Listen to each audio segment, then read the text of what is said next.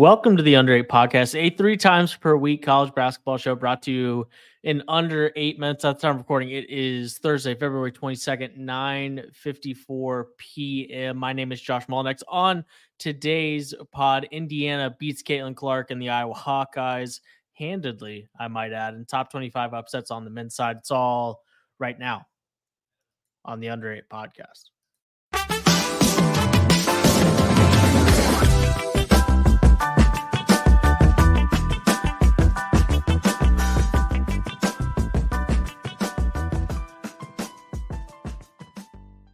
Josh Doring is here with me.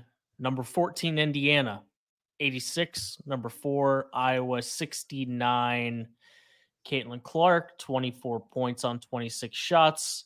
A tough night from the three-point line for both her and the rest of Iowa. And when you get some of the individual performances that she got from the Hoosiers inside Assembly Hall against a top 15 team like Indiana, Hawkeyes fall behind in the second quarter and never able to claw back into it, Josh. Yeah, he had a couple problems. First is that Caitlin Clark scored 20 of the 33 first half points. So you didn't get a lot from anybody else. And then the second half, the supporting cast was better, and Caitlin Clark really, really struggled. Neither of those things is good enough to beat a very motivated Indiana team on their home floor. Which I think is the simplest way to break this all down. And like you said, Mackenzie Holm was really good.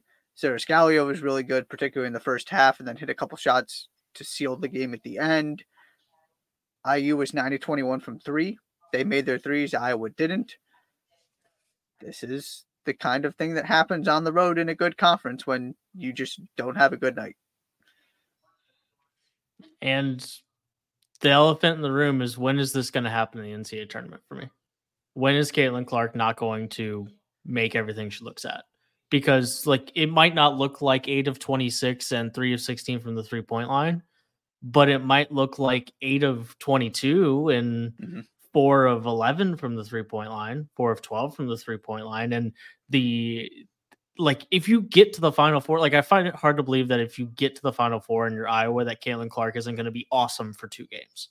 Round of 32, round of 16, it's not even a commentary on whether or not Caitlin can do it for 6 straight games, because obviously she can.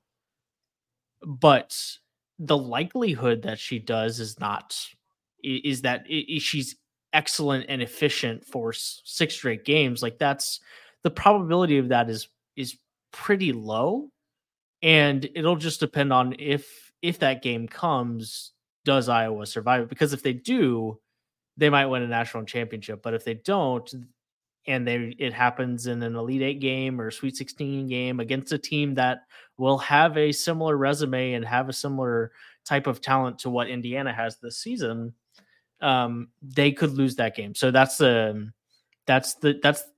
only question I have when it comes to Iowa right now. And this game wasn't particularly close. It just wasn't. Nope. And it's not like they battled until the last 2 minutes and then ended up losing. This game wasn't particularly close, and that's if nothing else interesting for a team that has the ceiling that it does with the player that it does. This is still inherently, it looks different, but this is a one-dimensional team. You're absolutely right. We talk about this all the time. One-dimensional teams, generally speaking, with regular consistency, do not win national championships because it's incredibly difficult to win the same way 6 times in a row against the best teams in the country. Yeah. And maybe they can get to the Sweet 16 just because they're that much better than the other teams they play in the first 2 rounds. But it is abundantly clear in the past couple of years, especially last year, that, you're going to see an Indiana-like team in the Sweet 16, and that team can beat Iowa. Yeah. There is no walking to a Final Four. You have to win at least 4 games where you're going to be really challenged, at a bare minimum. And it's probably going to be 5. Yeah, certainly Caitlin Clark is good enough that she can do this. Yeah. And because of that, hear me. That is not the question here. Right. It is not can she carry them all the way to a Final Four, to a national championship? She can. It's just will it happen that way? Right. How likely is it that this is the formula that works? Right. As opposed to some other ones where you are not this reliant on one player performing so well or getting, Hannah Stolke going for 45 again. Mm-hmm. I think it was actually 47 she had, but that happening on the one game where Caitlin Clark doesn't play well. And or then Kate Martin or somebody. Right. And then you look at some of, like Ohio State put up 82 on the road at Penn State tonight, and they had players with 16, 20, 14, and 16. Yep. And then their fifth starter had 8. You look at South Carolina, who beat Alabama by 28 tonight. Alabama, above 500 in SEC play, 28 on the season. They had players score 12, 9, 10, 13, 14, 9, and nobody had more than 14. It's almost the opposite problem for them, is that they might not have the player, and if it is, it's a big, which is maybe slightly concerning. Yeah, right. So it's a fascinating conversation about a basketball team that obviously has a ton of eyes on it over the next month, or you would hope, if you're an Iowa fan, the next 6 weeks or so. That's on the women's side. Like we said, not a super close game. IU beating Iowa inside Simon Scott Assembly Hall. Also, that might have ended the Big Ten race. Potentially. This is absolutely Ohio. Iowa can't, and now Indiana's back in there too. Neither of them can do this without help. Mm-hmm. This is Ohio State's conference. Indiana is now a half game ahead of Iowa. Right. Yep. Right. This is the margin of error you're playing with, that you had this game left on your schedule. You have the Ohio State game left on your schedule. Just throwing it out there with the way this all played out. I said it then, and it's probably going to come to fruition that maybe not it actually ends up costing him a championship, but that loss against Nebraska could be the difference between sharing a Big Ten title or not. Potentially. On the men's side, in the SEC, number 13, Alabama, 98. Number 24, Florida, 93. The Gators getting into the top 25. Alabama, a metrics darling, top 15 team in the country, winning a ton of SEC games. And these two teams delivered a really fun conference game, 98-93 in overtime in Tuscaloosa. Alabama, another one of those teams that had a just across the board, lots of guys chipping in. And even on a night where Mark Sears was good, not great, 17 on 15 shots, just 1 of 6 from the 3-point line. You got something for pretty much everywhere else. And ultimately, Nate Oates and the Tide get it done against a chippy, kind of fun Florida team. It looked like Florida's guards might have been able to do just enough for a while there. Mm-hmm. They weren't particularly efficient, though. Grant Nelson was the best player on the floor. 22 points, 8 rebounds, 6 blocks. Sorry, not assists, blocks. The big thing here for me is that Alabama won an important, difficult game against a Florida team that won 7 of 8 and was playing really good basketball. Alabama started 1 of 17 from 3, finished 8 of 32. So it's 7 of 15, 7 of 14, something like that. Yeah, 7 of 15 down the stretch, and still only got to 8 of 32. So yes, they made threes in the second half. That's part of the reason why they were able to get this game to overtime. They also gave up, again, in overtime, but 93 points. They didn't win with defense. They didn't win with 3-point shooting, and they still won this game. We give them a really hard time because it is so metrics reliant and so 3-point reliant. I don't think this is the sign that they're going to do this consistently. I think this is an outlier. But wanted to at least give them their props that they won this game by rebounding and points in the paint. And no Latrell Wrightsell as well. So you're down an important player. And they still found a way, primarily because of Grant Nelson, who had a really, really good game they did all of the little things and found a way to prevail without shooting the ball well. So good for them, because I was kind of sitting there halfway through the second half thinking, Alabama doesn't usually lose when they get outscored, but that might happen here because of what Florida's guards were doing and the way the game was going.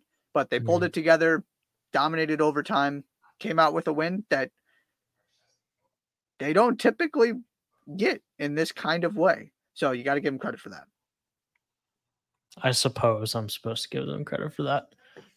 Do Florida. I expect it to happen again? Absolutely not. Like, so, yeah, we'll see. Until Alabama shoots their way through the first round, through the first week in the NCAA tournament, I will stay strong where I am when it comes to the Tide this year. But it's worth pointing out, and also keeps them ahead of everybody in the SEC race. So in a very big game, they found a way to do it differently. It's at least worth acknowledging. Yeah. That's about as far as I'm going with it, though. Yeah. I think it's interesting if I think it's a fair point. It's a fair point. Probably not a game. If you just told me how many points Florida scored and how many threes Alabama made and how many attempts they took, if you just gave me those two bits of information, I would probably say that Alabama lost that game. Exactly. And they didn't. Real quick, let's run through some things. Anything else on that Florida-Alabama game? Nope, that was it. It was an interesting night on Wednesday night. It's Thursday, February 22nd, but on Wednesday, February 21st, Tyler Kolek had 3 points and 8. No, I'm kidding. We don't need to talk about Marquette's 34-point decimation of poor DePaul. Did you see that DePaul is they're now sub 300 at KenPom? They're making a bid to become the second team ever, the second Power 6 team in the KenPom era to finish sub 300 at KenPom. I mean, I can't say it's surprised just to me. I didn't know that off the top of my head. I think it was Utah. The tweet, I think it said Utah in 2012 or something was 304. Anyways, DePaul, a historically bad power conference team, which means they'll beat Butler in the second to last game of the season, and the sky will fall. Anyways, more importantly, a couple different things here, starting with Illinois. Penn State 90, Illinois 89, and this was a game that Illinois late in the game was in the driver's seat and kind of coughed it up at the end. I mean, up by 11 with just over 3 minutes left. Then you foul a 3-point shooter to give Penn State the lead and score the final points of the game. Yeah, good for Mike Rhodes, good for that team. Clearly it meant a lot to him. And any chance of winning the Big Ten probably ended right there. Purdue doing what Purdue was supposed to against Rutgers tonight.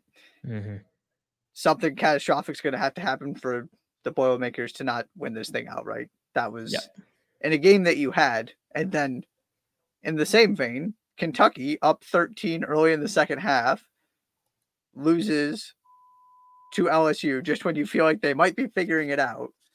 And I know LSU is playing some good basketball right now. Things are seeming to start to click a little bit. Another good win for them in a tough season.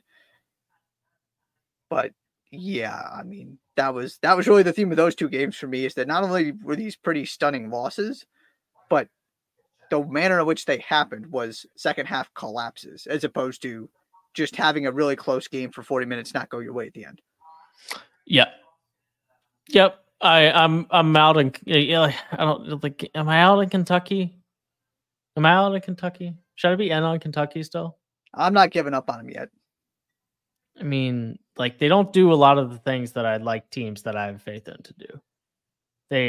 They're a little Alabama-ish in terms of their offense to defense splits. They just don't defend the basketball really at all. And yeah, they're very you should just win that game. LSU, the 14-12 LSU Tigers are playing better, and you should probably win. You should win the game. They're still also not healthy again. If they can finally get all these guys healthy, that's what I'm holding out hope for. Then they'll still be the same undisciplined, inconsistent team that doesn't play defense. Probably, but could they turn it on for 6 games, 5 games? No. Make some noise? No. See, no. That's where we disagree. No. Because apart from the stretch where they beat Penn, UNC, Louisville, Illinois State, Florida, and Missouri, they haven't put together a streak like that all season. Yeah, and so they beat Louisville, Illinois State, and Penn in that stretch. Right. Wasn't the greatest stretch. Right after losing to another sub 100 KenPom team in UNC Wilmington. I'm still not quitting on it. This is gonna be my thing. You remind me the last time that John Calipari was actually the check was in Kentucky's box in terms of who had the better X's and O's on the game day basketball coach. You let me know. It's been a while. It's been a while. Part of a larger conversation, absolutely. Dayton, dude, what is going on? Dayton, 24-2 run to George Mason. Last time I checked, it's not. What was that? The 2011 Final Four? I think it was before that. Was it before that? Yeah. I don't even know. I'm exposing myself here. It's not whatever year that was. Dayton giving up a 24-2 run to George Mason. George Mason first home win against a ranked opponent. And maybe one of the sneakier things about really any conference right now is that this Dayton team that has kind of been the darling, at least from a national perspective, of the A-10 this year, is not even co-leading the A-10 here on February 22nd. No. They're behind both quietly. I'm honestly surprised that we're not talking about this more. Because it's Loyola Chicago up there. It's a brand that people care about. Right? Sure. We're gonna, if they win this conference tournament and get in, all of a sudden I think we're gonna be talking about how good of a season Loyola had.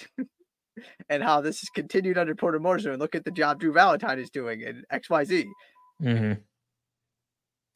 And I am happy for him because I always thought he could be a really good coach, and it was kind of but here they are right there in the mix for the A-10. Richmond's right there too, and the state team still has to go to Loyola.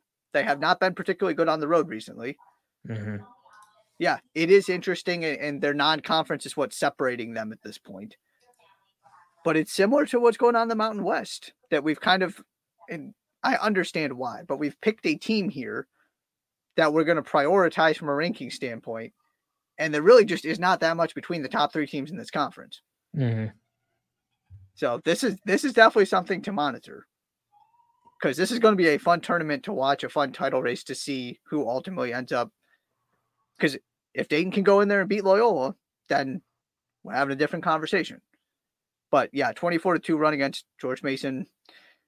You would just like to see a little bit more consistency on the road from Dayton, and you're not getting that right now. Yep. Their last three losses at Richmond, at VCU, at George Mason hasn't been especially convincing on the road the last couple weeks for the Flyers. Anything else, Josh? Well, then you got the opposite, which is New Mexico, who has such a good home environment, but lost 2 straight at home, finally snapped that and beat Colorado State. That's 3 top 25 wins at home for New Mexico.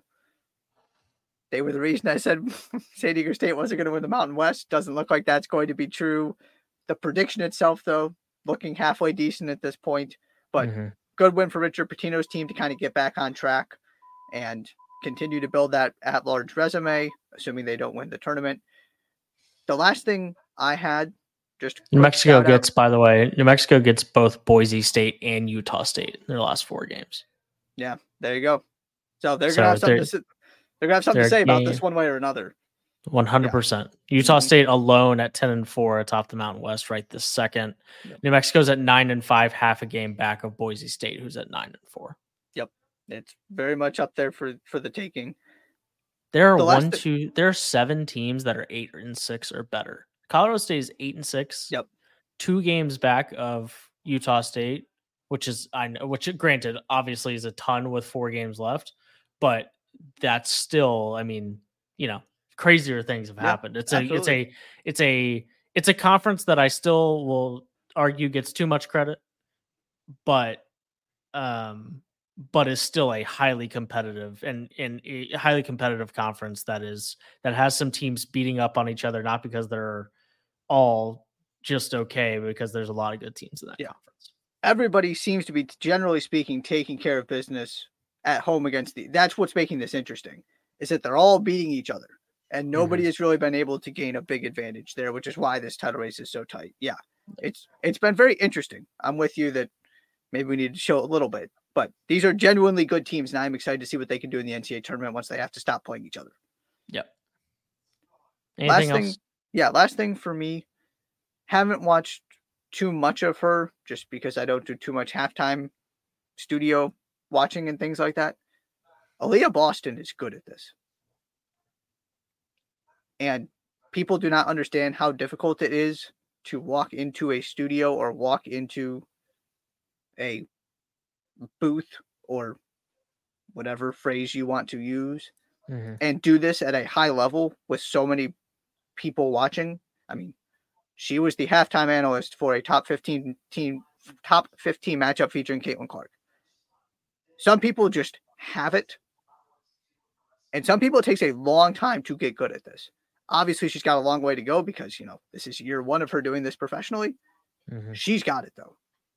Very, very impressed with what I saw from her at halftime. So I just wanted to give her a shout out. It's a really cool thing that the Fever are supporting this and that she gets to do this and continue to kind of build these two simultaneous careers and set herself up for broadcasting and get this awesome experience. And she's doing a very good job of delivering a good service for NBC too. So shout out to Aaliyah Boston. There you go. That's going to do it. Under It Podcast, Thursday, February 22nd. It's 10:15 p.m. Some good games over the weekend on both sides, men's and women's. Men's side highlighted by Houston and Baylor to kick us off at noon on Saturday. Plenty of good action. We'll talk about it on Sunday afternoon. Until then, please subscribe to the podcast wherever you listen to your shows. Follow the Under 8 Pod on Twitter. Subscribe on YouTube. Thank you so much for being here. We will see you on Sunday.